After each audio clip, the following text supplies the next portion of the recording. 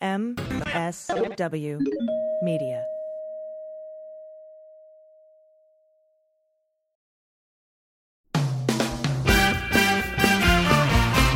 Season 4 of How We Win is here. For the past 4 years, we've been making history in critical elections all over the country. And last year, we made history again by expanding our majority in the Senate, eating election-denying Republicans in crucial state house races, and fighting back a non-existent red wave. But the MAGA Republicans who plotted and pardoned the attempted overthrow of our government now control the House, thanks to gerrymandered maps and repressive anti-voter laws. And the chaotic spectacle we've already seen shows us just how far they will go to seize power, dismantle our government, and take away our freedoms. So, the official podcast of The Persistence is back with Season 4. There's so much more important work ahead of us to fight for equity, justice, and our very democracy itself. We'll take you behind the lines and inside the rooms where it happens with strategy and inspiration from progressive changemakers all over the country. And we'll dig deep into the weekly news that matters most and what you can do about it with messaging and communications expert, co-founder of Way to Win, and our new co-host, Jennifer Fernandez-Ancona. So join Steve and I every Wednesday for your weekly dose of inspiration, action, and hope. I'm Steve Pearson. And I'm Jennifer Fernandez-Ancona. And this is How We Win.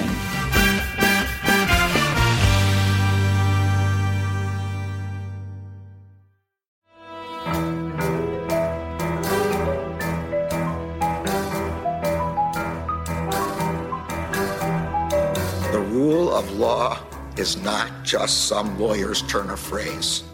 It is the very foundation of our democracy. The essence of the rule of law is that like cases are treated alike. That there not be one rule for Democrats and another for Republicans, one rule for the powerful, another for the powerless, one rule for the rich and another for the poor, or different rules depending upon one's race or ethnicity. To serve as Attorney General at this critical time is a calling I am honored and eager to answer. So yeah, now it's clean up on aisle 45 time. And for a long while yet, it is going to be clean up on aisle 45.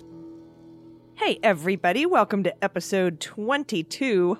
22 of Clean Up on Aisle 45. It's Wednesday, June 16th. I'm your co-host, Allison Gill. And I'm Andrew Torres, and we have a fantastic show for you today. I have finally gotten Allison on board with doing some baseball law on this show as well. But first, as always, we need to thank our patrons who support the show over at patreon.com/aisle45pod for as little as $1 an episode. You haven't done that yet? Consider doing that now, right? Great way to say you love this collaboration. You want this partnership to continue. Yes, I need your validation to be with Andrew. It's true. And kidding, you're fantastic. And a big thank you to our new patrons this week, P. Taylor, Mario Mudek, Adrienne Wing, and Cadillac, Michigan is truly the Volvo of Cadillacs. I'm not sure what that means. Anyway, thank you to Kevin Grimes, Chris Lukowski, @Koi0, and John Brown Did Nothing Wrong. You can join these fine people over at patreon.com/aisle45pod. That's AISLE45POD. And now, on with the show. Ah, yes. Block number 1. This is a good one. Oh, this is good. We opened the show today with my favorite, Amy Berman, Judge Jackson, if you're nasty, and her response to the Department of Justice motion for a stay on releasing the second half of that Bill Barr memo from March 2019, while the DOJ prepares to appeal her decision, saying you got to hand it all over. Her response is well thought out. It goes pretty much as expected. She starts out by discussing stays and injunctions, saying, a stay or an injunction pending appeal is an extraordinary remedy. She says this every time somebody is replying to a stay, they cite this. Yep.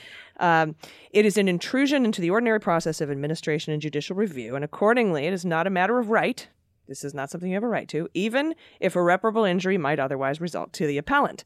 Instead, a stay is an exercise of judicial discretion to be based upon specific circumstances of the case.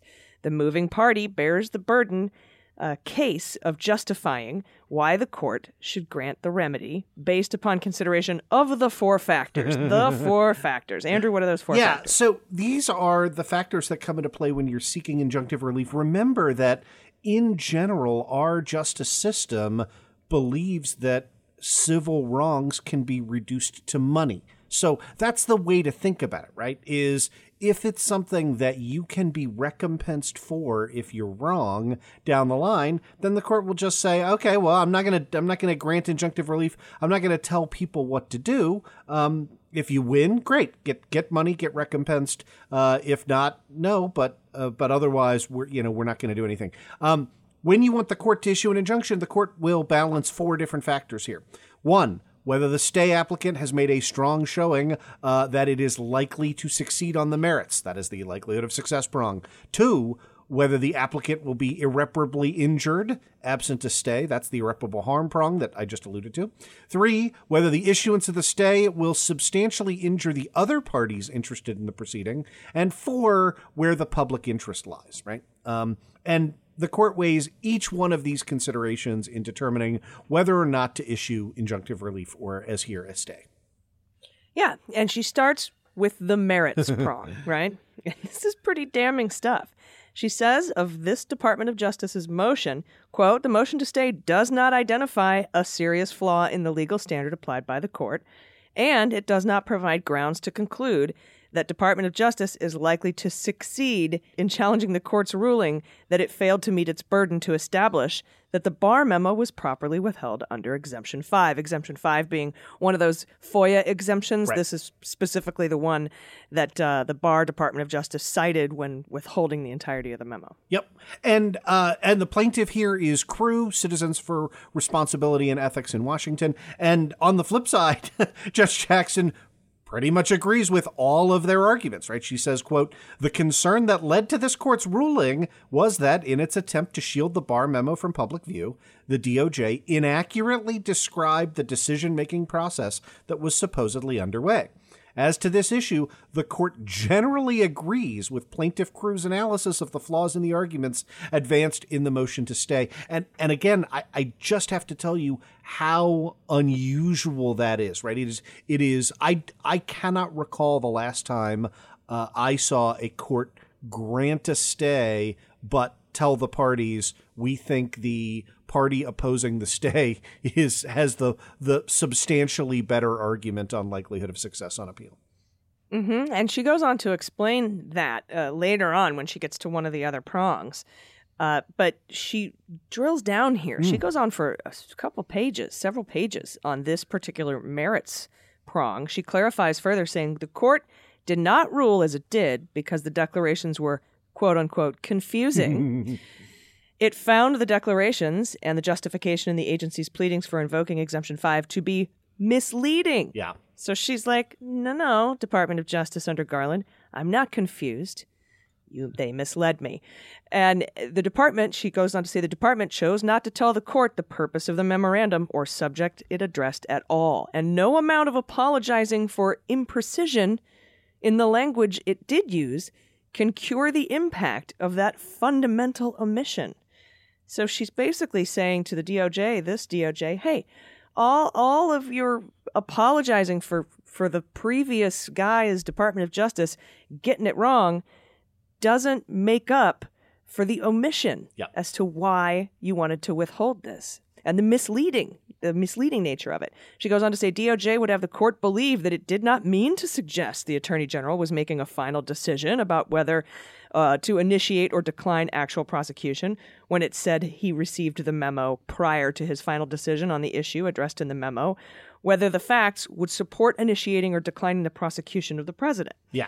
That's very specific. Yeah, absolutely. And then look, she gets to the heart of her issue with the merits of the DOJ's argument, saying So what did DOJ say in reply? Did it explain then that what it meant to say was that the Barr memo contained deliberations and advice related to the different question of whether, given the agency's view that there was a constitutional barrier to an indictment, the Attorney General should offer his prosecutorial judgment as to the strength of the evidence anyway, and if so, what that assessment should be? No. In its reply, it doubled down. It said the Barr memo was, quote, prepared for the purpose of giving legal advice and analysis to the Attorney General for use in his deliberations as to whether the facts set forth in Volume 2 of the Mueller report would support initiating or declining the prosecution of the president for obstruction of justice under the principles of federal prosecution, and that the substantive advice and analysis contained therein were provided to the Attorney General to assist him in making that determination. And I mean, you could just hear the disbelief dripping in that opinion. Yeah. She's like, oh, what did you say? Did you reply saying that what you meant to say was this when you meant this? No, you doubled down and said you meant it. And that, please. Now, Judge Jackson then addresses the Department of Justice, taking issue with her observation in her decision about the memo not being pre-decisional. They had a problem with the word pre and pre-decisional. Quote, the motion to stay takes particular issue with the court's observation that there was also a problem with the pre-portion of pre-decisional. It points out that a declaration in the record that was not cited in the memorandum opinion, quote, explains that prior to making his decision and sending the letter, the Attorney General had received the substance of the advice contained in the memo and reviewed multiple drafts of that memo. And that the substance of the advice contained in the memo did not change in any material way between the time the Attorney General last received the draft of the memo and the time the Attorney General initialed the approval box on the signed form of the memo. So she's like, no. Yeah. And according to Jackson, that argument depends upon a very cramped representation of what troubled the court. The point was not just that the final version of the Barr memo was initialed after the letter went out. The point was that the process of drafting the letter to Congress and process of creating the memo to the Attorney General were going on at the same time, involving the same people, so the chronology just did not support the assertion that the memo played any particular role in the development as opposed to the memorialization of the view of the evidence that the Attorney General had already decided he was going to announce. Mm-hmm. That's basically her way of saying this memo is post hoc, and you initialed it after you sent your letter to Congress. The decision was already not made. Pre-decision. Yeah. Yep. And she says that even if that were the case, the court's brief discussion concerning the pre-decisional nature of the document was merely a secondary ground that added strength to the court's decision to reject the deliberative process privilege claim for the reasons detailed in the previous 10 pages.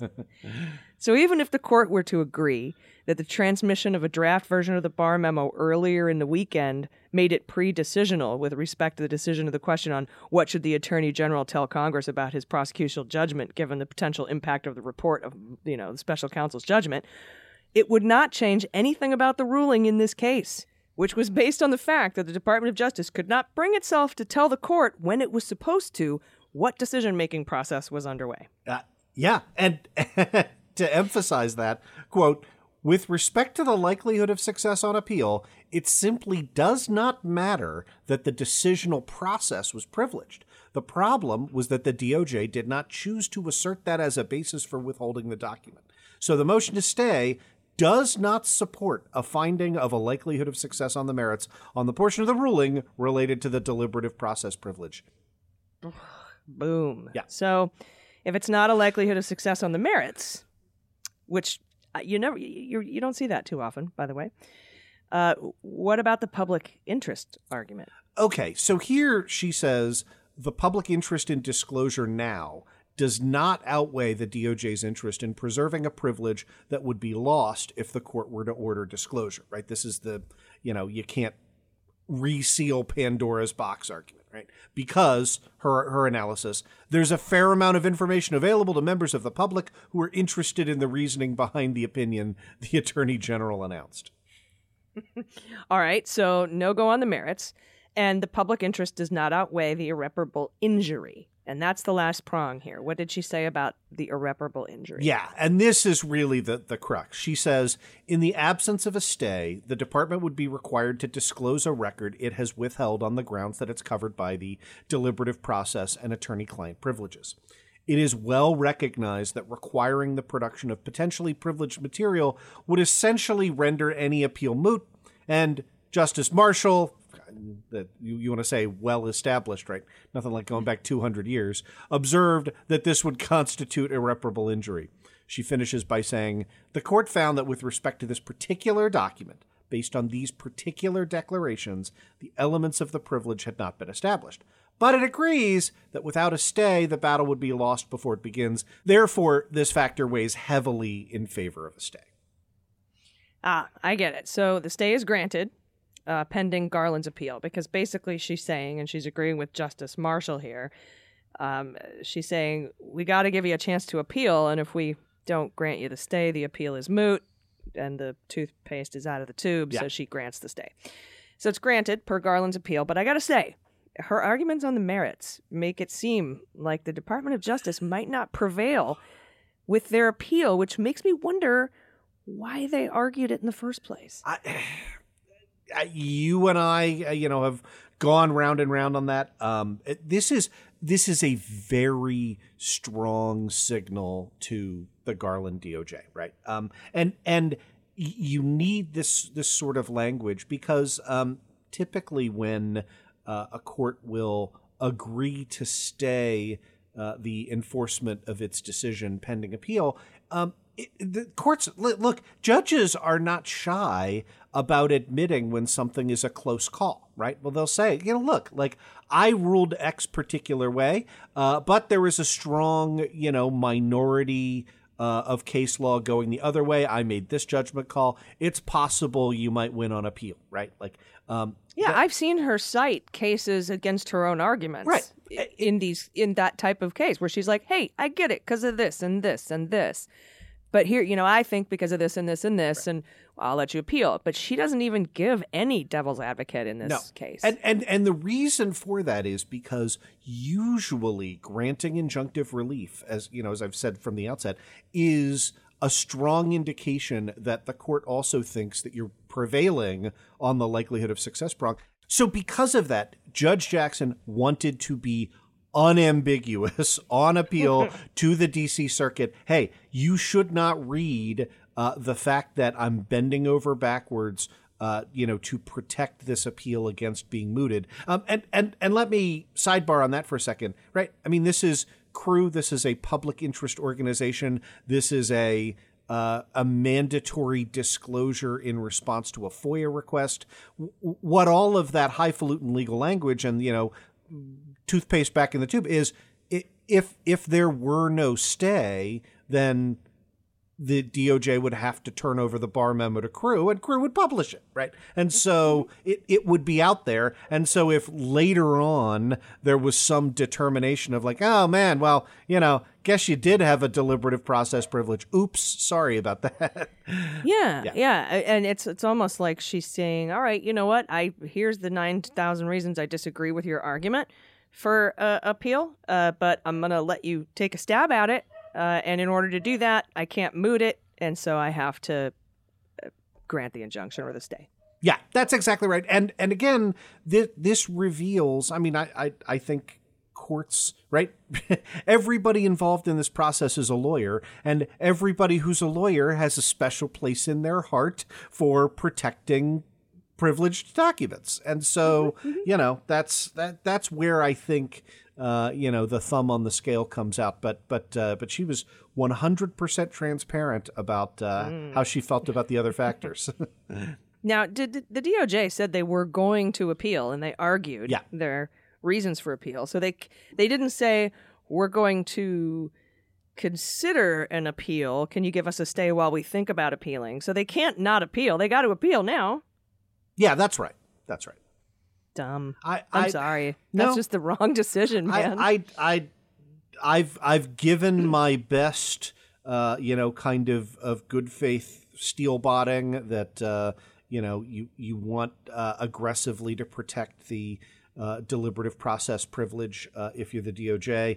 But this is such an easy case to go the other way and say, yeah, if it is, if it's pretextual, like here, and yeah, that there is nothing to stop Garland's DOJ from entering into a stipulation, putting it on the record with the crew plaintiffs that says, we think in this case the assertion of privilege was pretext, and the record does not, support continuing to assert in good faith a deliberative process privilege to shield this particular document from production.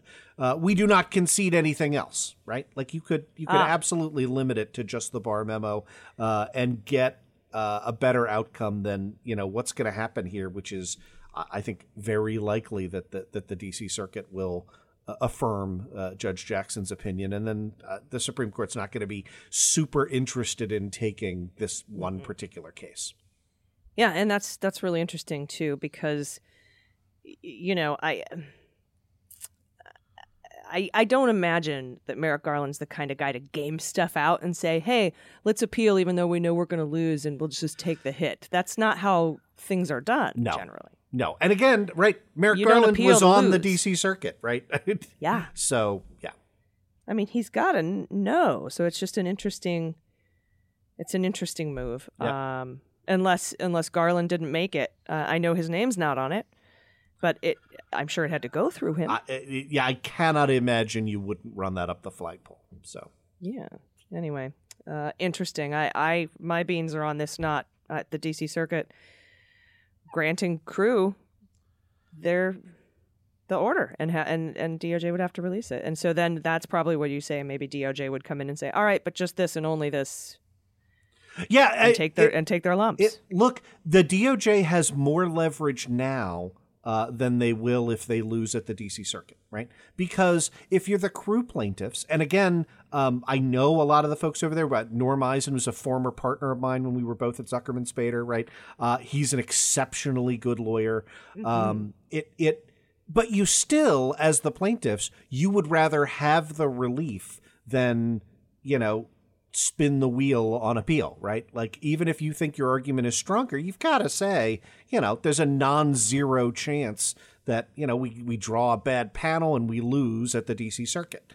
And so the DOJ has the highest amount of leverage right now to say, look, we'll give you what you want, but you're going to have to curtail that. We're going to enter a stipulation that is narrowly confined to the facts. If they lose on appeal, then crew, they have no incentive to enter into a stipulation. They're just like, yeah, no, good.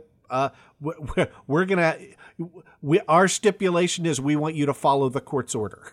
Yeah, right. Well, maybe the stipulation prior to an appeal is the way to go then. Yeah. I think that'd be the best way for the DOJ to save face, since there's more than a non-zero chance that they would lose this on appeal. Yep. And they would definitely lose it on an en banc. Yep. That's the way I would go, but I'm not in charge of the world. I know we have individuals who work at DOJ who listen to both of our shows and who listen to this show. So, if you're listening and you know who I'm talking to, maybe knock on some doors and make that suggestion. Yeah, and also demurs, testify, okay? Just testify. We're gonna get to that, yeah. And but first, we're gonna be right back with our buddy Adam Klasfeld from Law and Crime, and he's the host of the Objections podcast, and he's got a really, really great, just a fun romp, hour and a half long romp from the bench against one of these Kraken lawyers that you're going to want to listen to. So we'll be right back with Adam. Stick around, and it's good. You don't want to miss it. Hi friends, Andrew Torres here, and this portion of the podcast is sponsored by Monk Pack. It is really hard to find truly delicious, healthy snacks. Usually, the healthier they are, the worse they taste, but that's why I love Monk Pack. Monk Pack keto nut and seed bars contain less than 1 gram of sugar, 2 to 3 grams net carbs, They're only 150 calories, and they actually taste amazing. They're great for anyone following a keto lifestyle, and the perfect snack for anyone who wants to eat better, cut back on sugar and carbs without sacrificing taste. The Monk Pack Keto Nut and Seed Bars have a perfect balance of sweet and salty, a crunch from the whole nuts and seeds, but still manage to be soft and chewy. They're really good. They come in delicious flavors like caramel sea salt dark chocolate, and peanut butter dark chocolate. So my favorite flavor is the caramel sea salt for obvious reasons. It's really, really good. And since they're packed with protein, they're filling, they're satisfying. It's the perfect quick snack to indulge your sweet tooth without, that much guilt.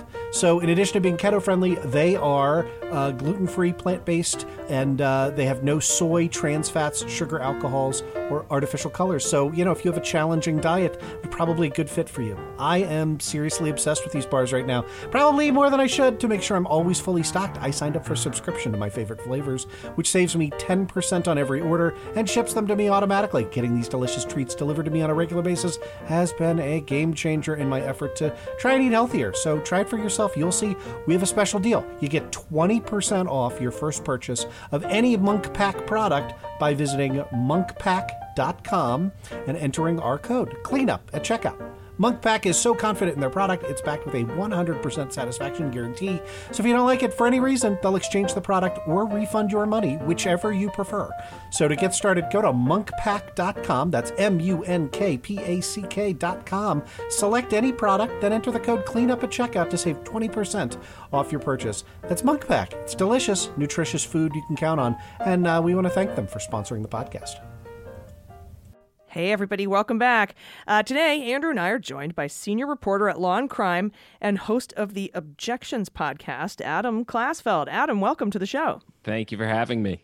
I wanted to talk to you today because of a really hilarious, I'm just going to go ahead and call it a bench slap, regarding a lawsuit that has to do with the Major League Baseball All-Star Game being moved. Can you give us a little background on this? It's actually a long, sustained, hour-long bench slap that was delivered recently, in this case with the MLB. What basically happened is a group going by the name of the Job Creators Network was suing over the decision of the Major League Baseball to pull the All-Star Game from Atlanta. And they fashioned a federal lawsuit out of it, alleging that this somehow violated equal protection, that this intimidated the people of Georgia, all of these theories as to why they could essentially gin up a federal lawsuit to stop the All-Star Game from being moved from Atlanta in protest to the voting legislation there that had wide new voting restrictions. So I'm assuming their argument was that they were violating their federal constitutional right to enjoy the Major League Baseball All-Star Game in their city. That was the long and the short of it. But, into the details, they offered a number of theories that were systematically skewered by U.S. District Court Judge Valerie Caproni. And one of the theories that they put forward was this violates equal protection. Now, the equal protection that they stated, if you state a equal protection claim, you have to claim that you belong to a protected class. And there wasn't a racial class, it wasn't a gender class, it was the people of Georgia class. So Judge Caproni essentially asked, what precedent do you have for the proposition that the people of Georgia are a protected class? So the lead attorney for this Job Creators Network is a man named Howard Kleinhendler.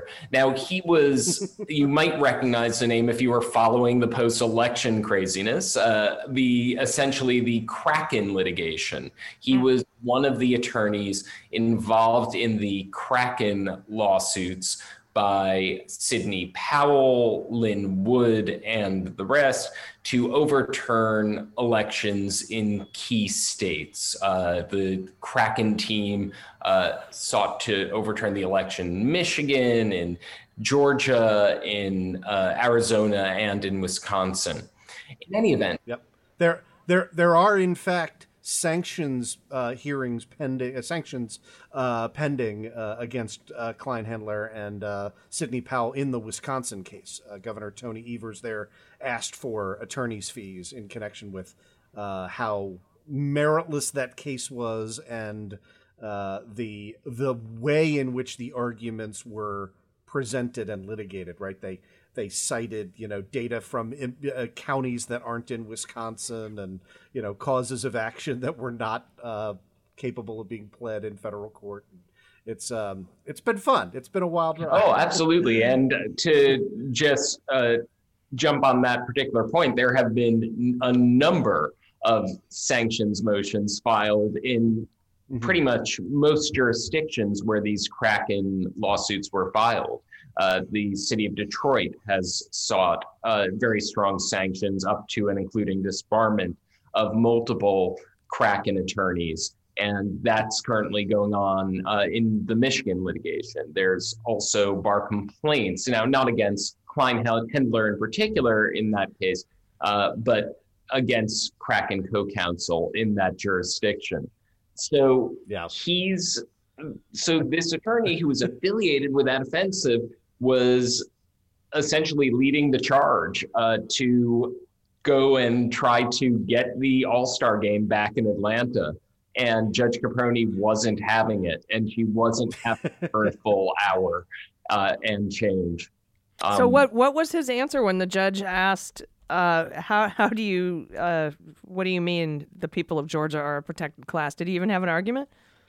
So he went and compared it to something that actually is an equal protection claim. He said, if a pizzeria decided not to serve Black customers, and Judge Caproni shot back and said, yes, that would be true because you would be discriminating on the basis of race. What do you have to support that the people of Georgia are a protected class? And so he pointed to cases about political affiliations. And she said, again, that's political affiliations. He didn't have an answer. And every time he tried to put forward an evasion, the judge just kept just withering examination. Just to kind of like put this into perspective, this was about an hour and a half, hour 45-minute hearing. The first hour of it was entirely dedicated to grilling this lawyer. By the time she was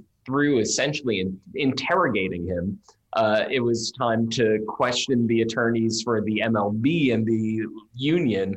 They were there for a couple of minutes apiece. They said, essentially, Judge, you stole my thunder. There was really nothing to be said. They realized coming up after this brutal interrogation of this Job Creators Network lawyer and this Kraken lawyer that their best strategy at this point was to not say anything.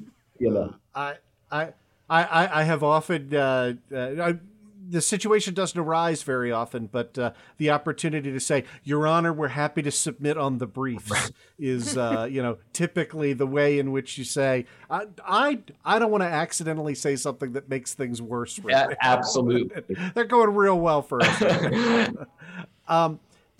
Does Kleinhandler have any experience in MLB? Like, why? I think I know the answer to the question, but why would Job Creators Network hire him in the first place? Doesn't have a great batting average, in terms of cases won. I mean, this one was a swing and a miss, as it were. It seems that this was a very nakedly political effort. I mean, at the end of the day, one of the arguments that he even put forward was that allowing the legislation to come under challenge would hurt Georgia democracy because this voting integrity legislation is so good that if the league were allowed to put public pressure that would somehow amend it, Georgia democracy would be damaged. The judge pointed out that's so far afield from this case. The case isn't about, is this a good law or a terrible law? the case is about whether it was illegal for the league to take that action. So that he would raise it.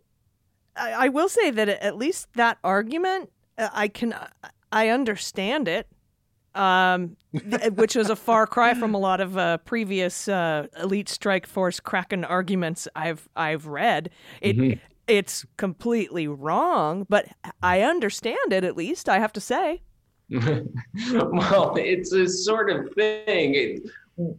Whether it was strictly comprehensible, the judge absolutely found that it wasn't relevant to the case. And the fact of the matter was, it was an argument that was putting forward their political ideas. And I think that goes to your point earlier that, Andrew, that this was essentially, he's being tapped to advance this political idea of the case, that they want to defend these voting restrictions, and they're using it through the vehicle of the MLB to make that kind of broader point.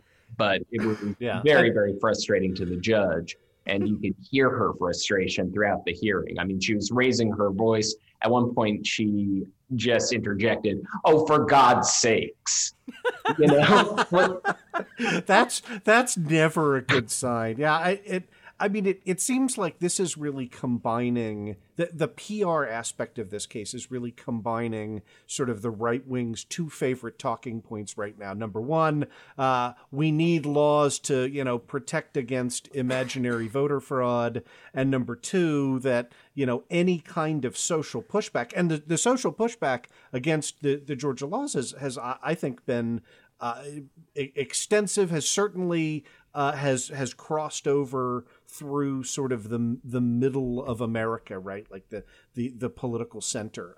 I think that, the folks left defending this are really the small minority of Republicans who benefit from it. And then to characterize anything pushing back in a social way, right, to stigmatize it as part of cancel culture. The whole cancel culture argument. Hey, Adam, were there any 1A arguments here to be made?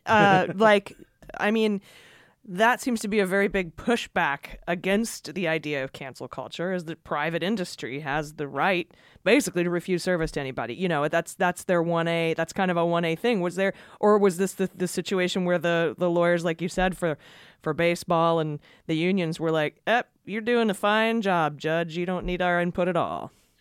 In fact, one of the few things that a lawyer for the MLB said was, beyond saying essentially that the judge stole his thunder, that you covered all the points that I wanted to make, including a surprise point about the First Amendment.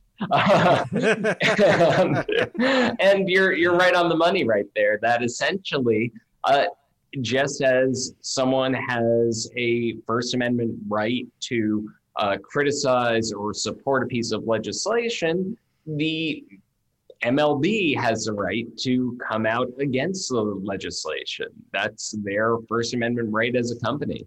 But the judge so thoroughly made that point for them, they just went out and reminded the judge that, by the way, we continue to have our First Amendment rights, and thank you for acknowledging that in your withering cross-examination of my adversary. All right, so I'm thinking like a judge. I like it. We'll get you on the federal bench yet. That's all right.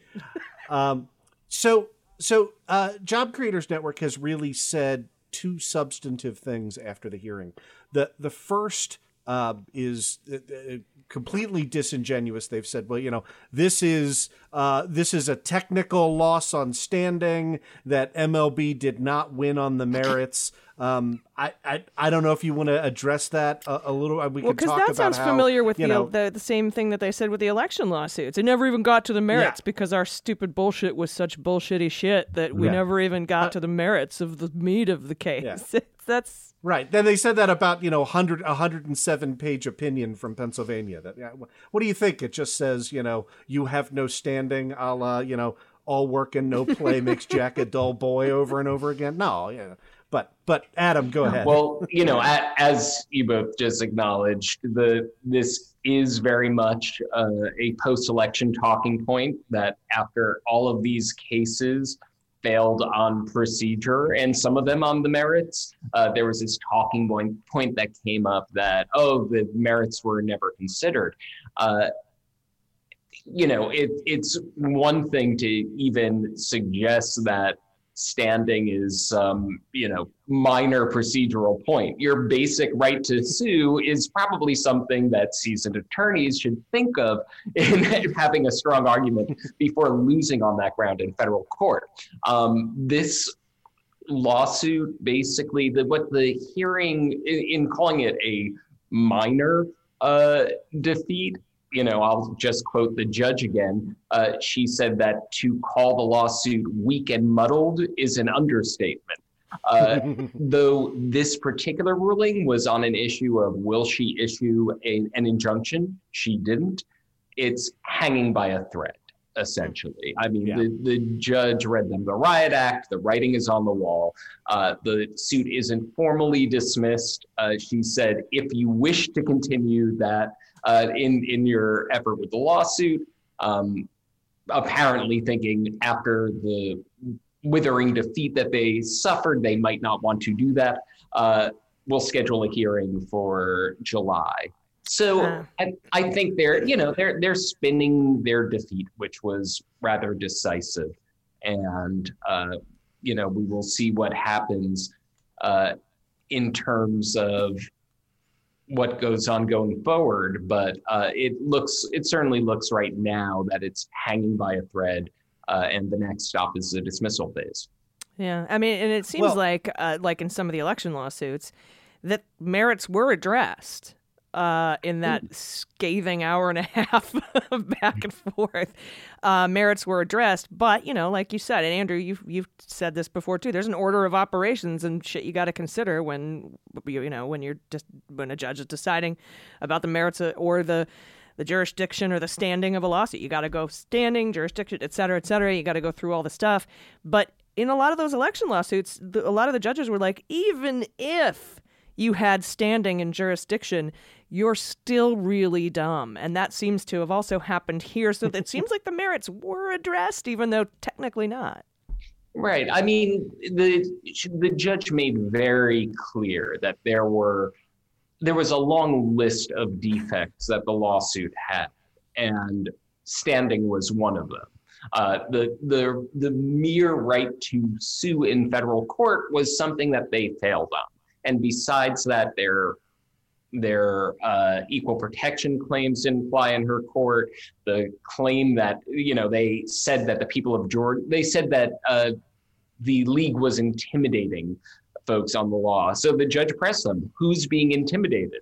And wouldn't back down on that point. And there was no really clear answer on this whole question of alleged intimidation.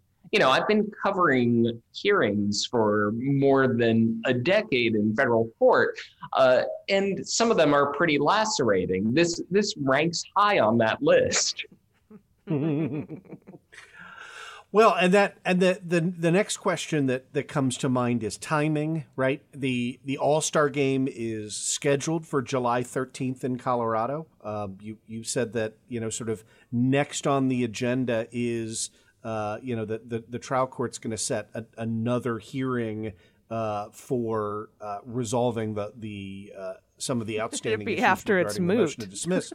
Right. I mean, JCN. I mean, kind of gets into the second point from the JCN press release, which was, and here I'll read from it. It's. I'll let that speak for itself. Quote, "The judge's disappointing ruling is just one strike against us, and we're still up to bat, looking to appeal our case to the Second Circuit or directly to the Supreme Court." So the directly to the Supreme Court sounds like nonsense. But I mean, is there any realistic opportunity that they're going to get a stay of this opinion and somehow get heard by the Second Circuit before July? Well, the whole thing that this is one strike against us reminds me of the old Monty Python meme of, the knight who's being utterly torn apart and said it's only a scratch. there is quite a long factual record and a long transcript record from this hearing, and all of what the federal judge found defective about this lawsuit, assuming that JCN thinks that the federal appeals court are going to find differently on all of the many grounds they don't see a meritorious lawsuit here. I think that to say that it's a long shot is probably an understatement as well. I'd like to see a briefing file that just says, "I'm invincible," and then the MLB can respond with, "You're a loony," and I think that I would be very happy with that. Wow, yeah, and we're so close to this being moot anyway. That's just absolutely fascinating. I appreciate you.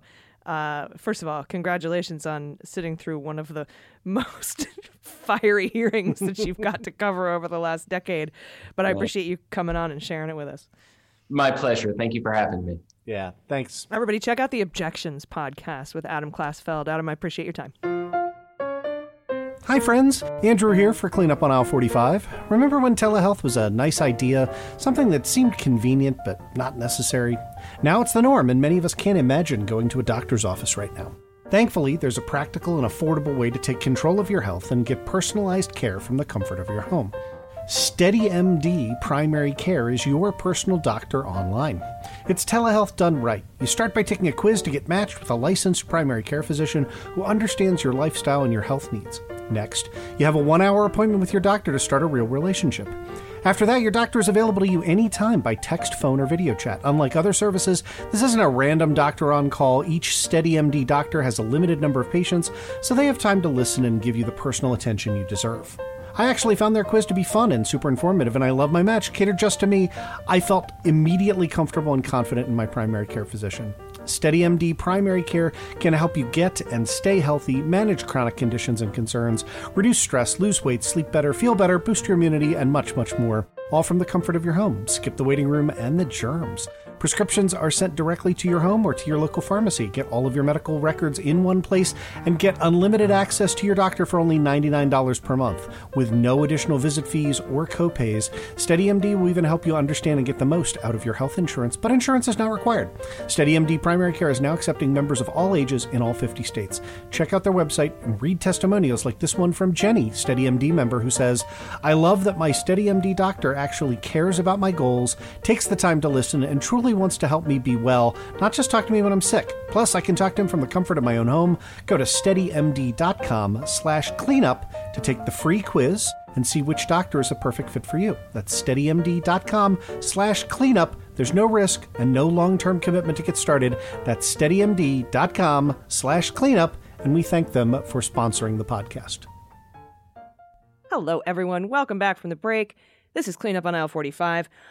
On Monday, the Biden administration announced that it supports H.R. 256, which is Representative Barbara Lee's bill to repeal the 2002 authorization for the use of military force, AUMF. That was the basis for the Iraq War. Remember this old thing? Mm-hmm. The House also voted to repeal the AUMF in 2019 and again in 2020, but those bills never saw the light of day because, Turtle Dick Mitch. The AUMF provides a legal basis for the president unilaterally to order military actions pursuant to the 1973 War Powers Act, right? Normally, Congress has to approve all the going to war, but now the president can unilaterally do it based on the AUMF. Yes, and this is a big deal, right? Obama didn't support repeal. The 2002 AUMF didn't just authorize us to go into Iraq. It says that, quote, "The president is authorized to use the armed forces of the United States as he determines to be necessary and appropriate in order to defend the national security of the United States against the continuing threat posed by Iraq." Right? So really, really broad language. That language was used recently, for example, by the Trump administration in January of 2020, if you remember this, as justification for the drone strike used to assassinate Iranian General Qasem Soleimani, which of course was something that Mike Pompeo had been internally lobbying for months. Yeah, that's true. Repealing the 2002 AUMF gained steam this year as part of the progressive wing of the Democratic Party's push to rein in presidential war powers after Biden ordered an airstrike on Iran-backed militias in Syria in February in retaliation for militia attacks on U.S. personnel in Iraq. Although it's important to note that the Biden administration did not cite the 2002 AUMF as legal justification for the strike. Instead, it argued that it fell under the president's inherent constitutional authority to defend U.S. personnel. Yeah. And it's also important to note that even if we get rid of the 2002 AUMF, in addition to that inherent constitutional authority assertion of powers, the 2001, right, the post 9/11 AUMF remains in force, and that is significantly broader in scope. It says that, quote, the president is authorized to use all necessary and appropriate force against those nations, organizations, or persons he determines planned, authorized, committed, or aided the terrorist attacks that occurred on 9/11 or harbored such organizations or persons in order to prevent any future acts of international terrorism against the United States by such nations, organizations, or persons. Why couldn't we use it against Ivanka? Didn't she have something going on with the Iraqi Defense Force? All right. It's not too late. The 2001. Oh, by the way, it's so nice to see her not on the G7 stage, by the way. So that 2001 AUMF was invoked 18 times by Bush administration, 21 times by the Obama administration, and at least twice by Trump, including as justification for the 2019 occupation of Syrian oil fields. Altogether, the AUMF has provided the legal justification for military action in 14 different countries. And if you're wondering how the tenuous chain of links works, it goes like this. The 2001 AUMF authorizes, quote, appropriate force against those organizations that planned, committed, or aided in 9/11, meaning al-Qaeda.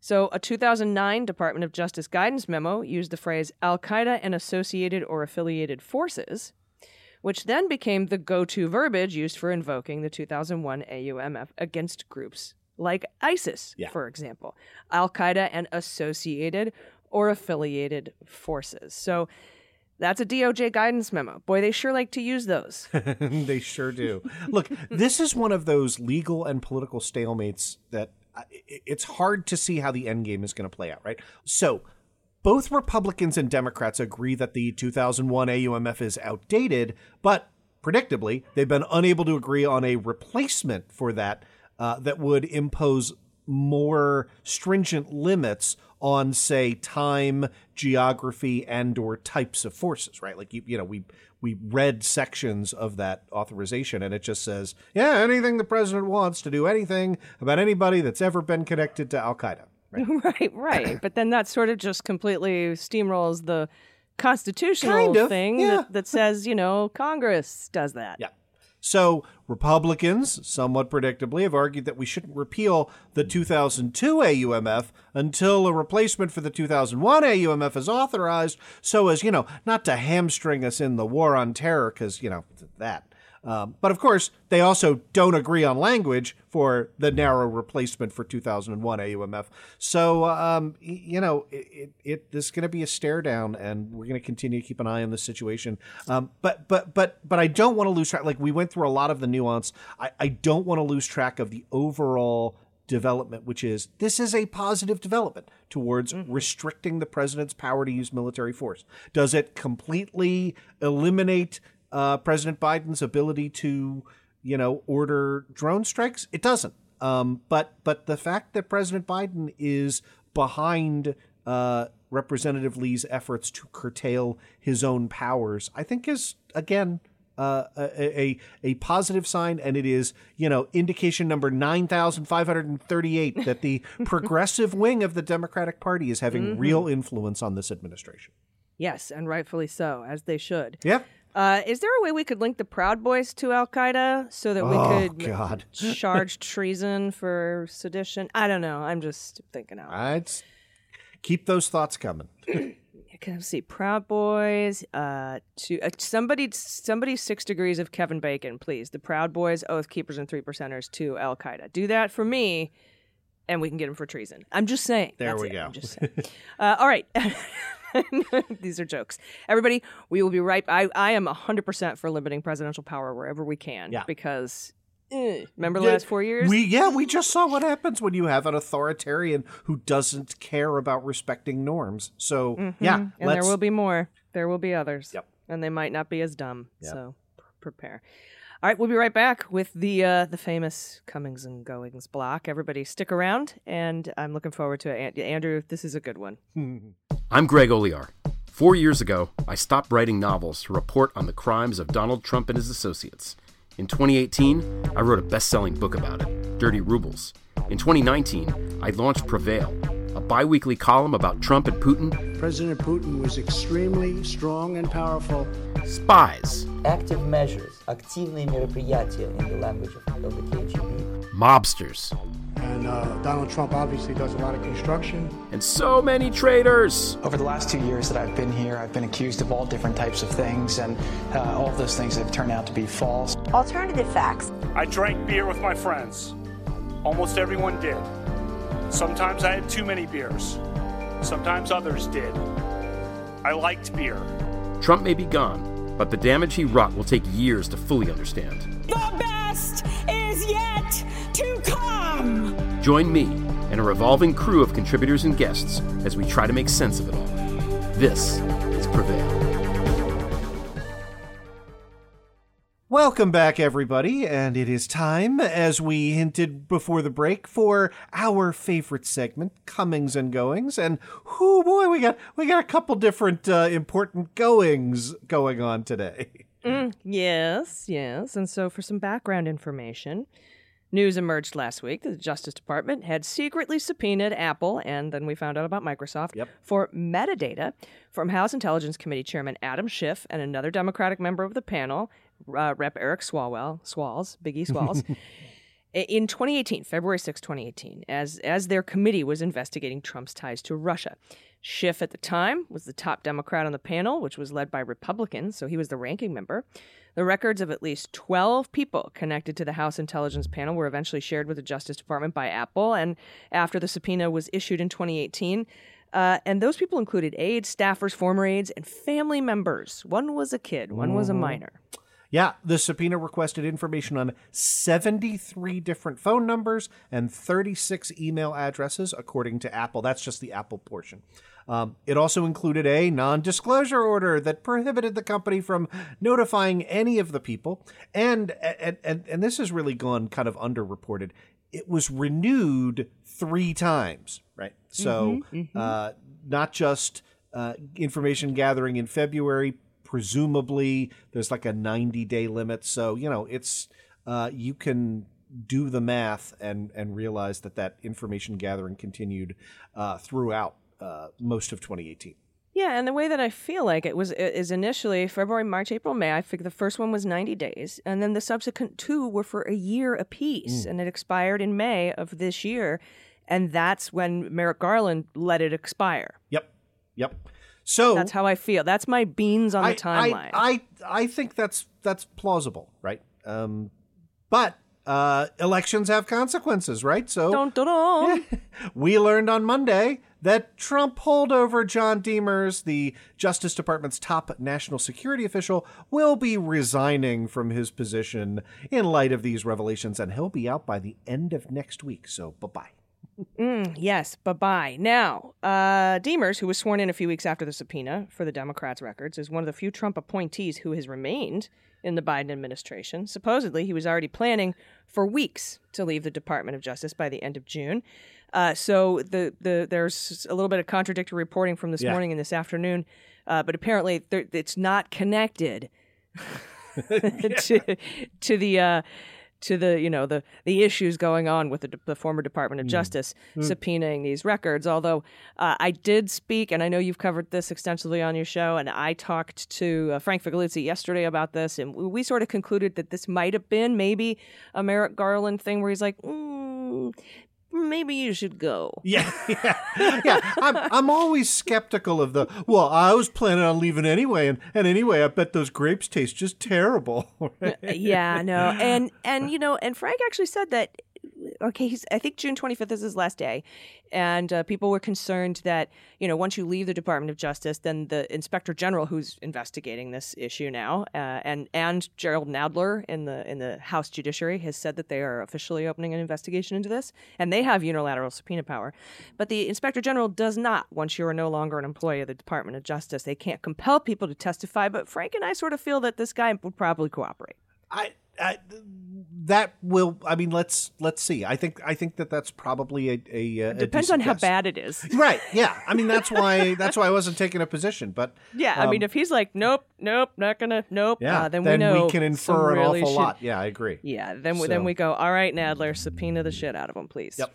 So we also got, as you alluded, a public announcement from Attorney General Merrick Garland, who said that political or other improper considerations must play no role in any investigative or prosecutorial decisions. And noted that, again, as you pointed out, the department's Inspector General, that's Michael Horowitz, has already launched an investigation at the request of Deputy Attorney General Lisa Monaco, whom Garland instructed to evaluate and strengthen the existing policies and procedures for obtaining records of the legislative branch with an eye towards what he called, quote, full weight accorded to separation of powers concerns moving forward, end of quote.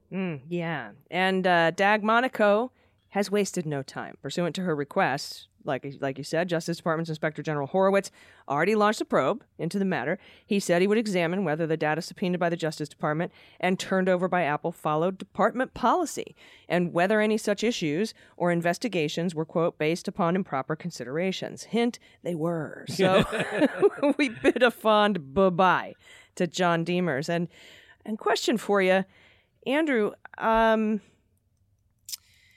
this abuse of power, I mean, if this is what occurred, because we're also hearing that Don McGahn, his own White House counsel, had and his wife had records subpoenaed.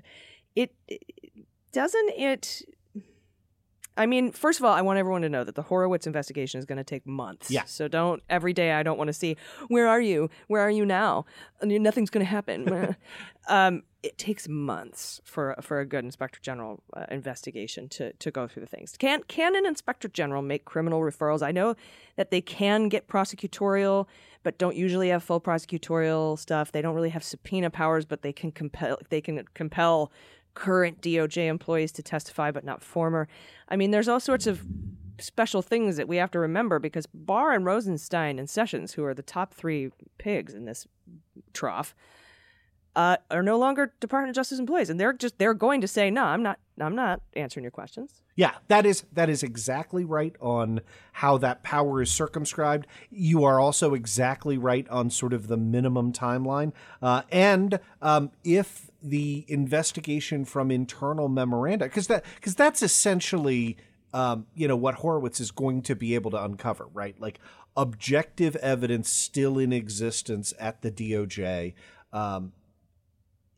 That may be inconclusive, right? Like this may be a situation where all of the high-level stuff was done, via phone call, right? And so it may be, that we get calendars that say, oh, look, like, yeah, here's a 11:42 call from Barr to Rosenstein, right? Here's an 11:44 call from Rosenstein back to Barr, right?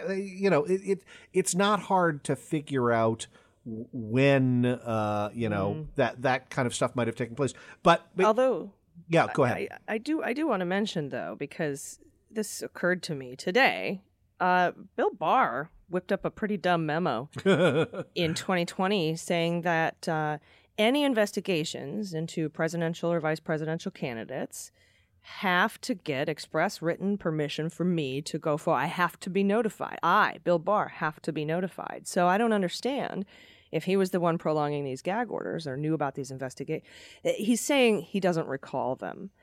But he asked everyone to tell him personally if they were happening. Swalwell was a presidential candidate. Yep. And then even if it's not him, then congressional candidates had to tell their relevant department heads, like the head of National Security Division, which was Deemers, right?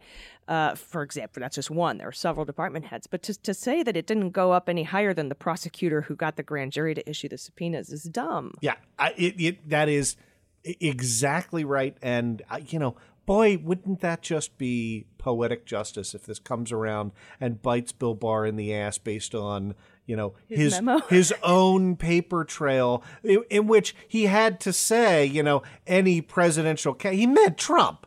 But you are exactly correct that that all roads very clearly lead to Bill Barr on this one. Yeah, this is a good reason to clean house over at DOJ, and I think that this particular Inspector General investigation is going to do it. So we've got some hellos, don't we? We do. So Deemers will be temporarily replaced by Mark Lesko, who is the acting U.S. Attorney for the Eastern District of New York. Biden's official pick for the job, Matthew Olson, that's a pick that requires the advice and consent of the Senate, so he's got to get Senate approval. Olson is an executive at Uber. He has previous former experience in the Justice Department. He has served as director of the National Counterterrorism Center and as general counsel for the National Security Agency. So congrats to Lesko and an anticipatory hello to Matthew Olson. Now, with the guy coming out of the Eastern District of New York, do you think that this might have some sort of negative impact on the current Eastern District of New York there in Brooklyn, their investigation into Ukraine and Rudy's buddies? I don't think so. I wouldn't read it that way. I think he can wear two hats, and it's just an issue of getting somebody that has the appropriate level of national security experience, right? Because that's not always in a prosecutor's toolkit, right? Well, Ratcliffe isn't doing anything. I mean, he's got tons of national security. I can't even do it with a straight face. I know. You tried.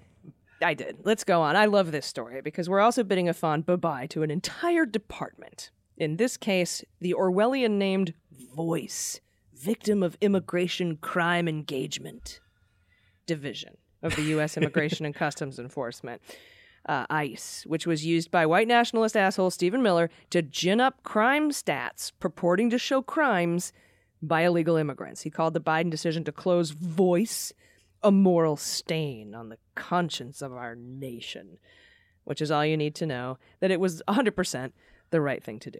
Yeah. Voice will be replaced by Vessel, the Victims Engagement and Services Line, which is a more comprehensive and inclusive victim support system offered by ICE that will, quote, ensure services are offered to all victims, regardless of the immigration status of the victim or the perpetrator. Acting ICE Director Tay Johnson said, as a federal law enforcement agency, ICE is committed to serving all victims of crime. ICE has never and will never ask those seeking help about their immigration status. Look, like that there's a lot of trust left to repair there. I'm not suggesting the statement will do it, but that does represent a real change. I just see like ICE standing out on the corner being like, but wait, come back. Hey, no, we're cool now. You can tell us about your crimes. Anyway, welcome to Vessel. Consistent with that mandate, the new Vessel will also be offer expanded services, including guidance on available U and T visa resources. So, doing positive stuff. Yeah. And finally, in news that broke just as we were about to record today's episode, Judge Ketanji Brown Jackson was confirmed 53-44 to the Court of Appeals for the D.C. Circuit, making her the first woman of color on that court, which, Andrew, you've described as basically the AAA team for the Supreme Court. And we know Biden promised to nominate a black woman to the Supreme Court. So if we can just get Breyer to resign before 2022, we could have Ketanji Brown on the Supreme Court. We could. By the way, very nice baseball analogy. Look, we have profiled Judge Jackson before. She is a rock star. And I guess the fact that 3 whole Republicans voted to confirm her, Susan Collins, Lisa Murkowski, and somewhat oddly, Lindsey Graham, I guess now we can look forward to another thrilling op-ed from Joe Manchin as to what swell human beings Republicans are and how bipartisanship isn't dead. Oh, right. As handwritten for him by his pals over at the Commerce Commerce Department and the Kochs. Okay. And I don't want to be a buzzkill, I don't want to buzzkill this historic nomination because the Jackson is incredible, but Biden is still way behind on confirming federal judges. And Mitch McConnell just confirmed in an interview with professional asshat Hugh Hewitt. Oh, God. Dumb name, too. Oh, I hate that guy. That he intends to continue his obstructionist policies of denying Democrats the opportunity to advance judges if Republicans regain control of the Senate in 2022. Let me repeat that. If Republicans gain control of the Senate in 2022, we will not get any Supreme Court picks. He confirmed it, if you understand how to read Mitch McConnell, which I do. He said, we'd have to wait and see what happens. And further noting, though, that it would be highly unlikely that a Republican Senate would hold a hearing, let alone vote for a Biden nominee in all of 2024. Quote, in fact, no, I don't think either party, if it controlled or if it were different from the president, would confirm a Supreme Court nominee in the middle of an election, he said. Yeah, because all of your last year in office is, quote, the middle of an election. But look, we know this is the Mitch McConnell playbook. So make sure you're voting blue in 2022, okay? It's that simple.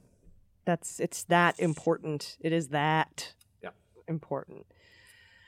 Because Mitch said that shoving Amy Coney Barrett and not allowing Merrick Garland in the court was the single most important thing he's done in his political life. He said that. Yeah, they have said there are no quiet parts for them to say loud. It is all just loud parts. So, and because of people sitting out, and because of voter suppression,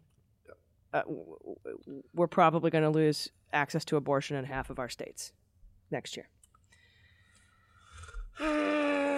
So get your marching boots on. Let the hate flow through you, but let that flow to heading out to the ballot box, supporting candidates, running, and being involved in the process.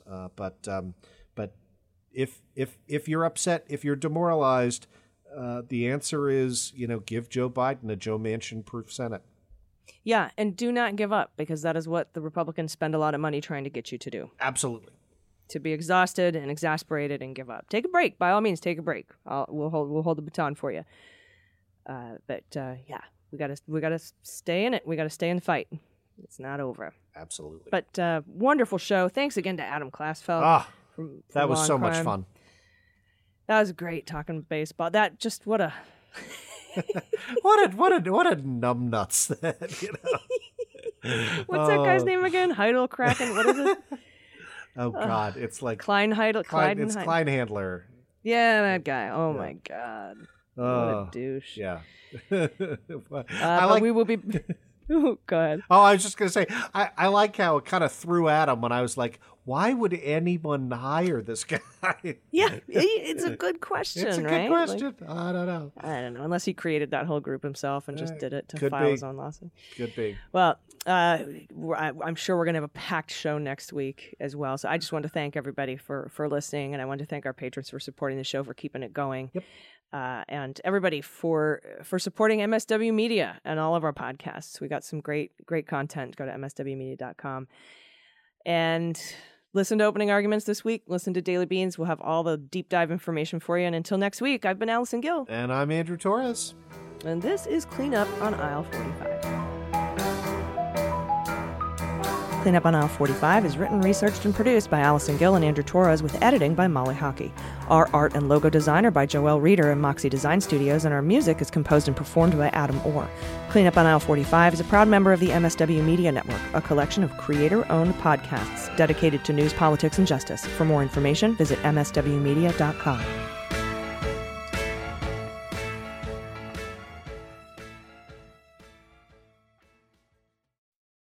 They Might Be Giants have been on the road for too long. Too long. And They Might Be Giants aren't even sorry. Not even sorry. And audiences like the shows too much. Too much. And now They Might Be Giants are playing their breakthrough album, Flood. All of it. And they still have time for other songs. They're fooling around. Who can stop They Might Be Giants and their liberal rock agenda? Who? No one. This ad was paid for with somebody else's money.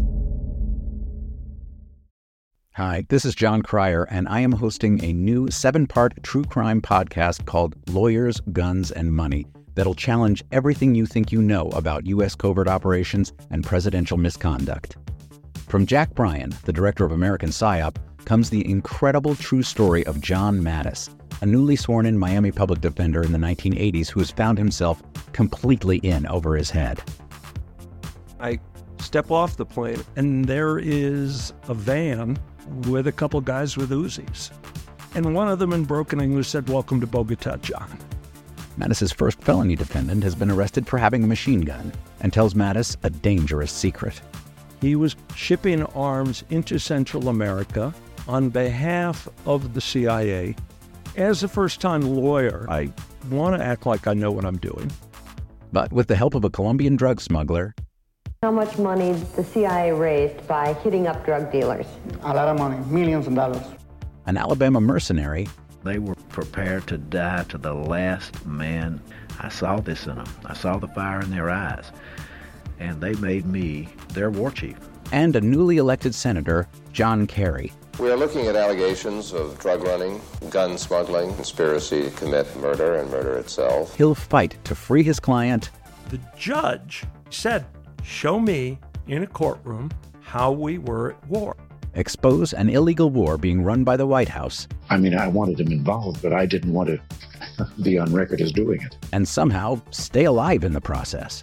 I just escaped a kidnapping by the CIA in Costa Rica. This is Lawyers, Guns, and Money. So you have a man in an Armani suit standing on the bow of a boat with a rocket launcher and says, "If I lose sight of you, I will launch. You will be vaporized." Available everywhere starting October 29th, or get it ad-free and early starting October 22nd at lawyersgunsandmoney.supercast.com. There you'll find bonus episodes along with exclusive content. Subscribe now.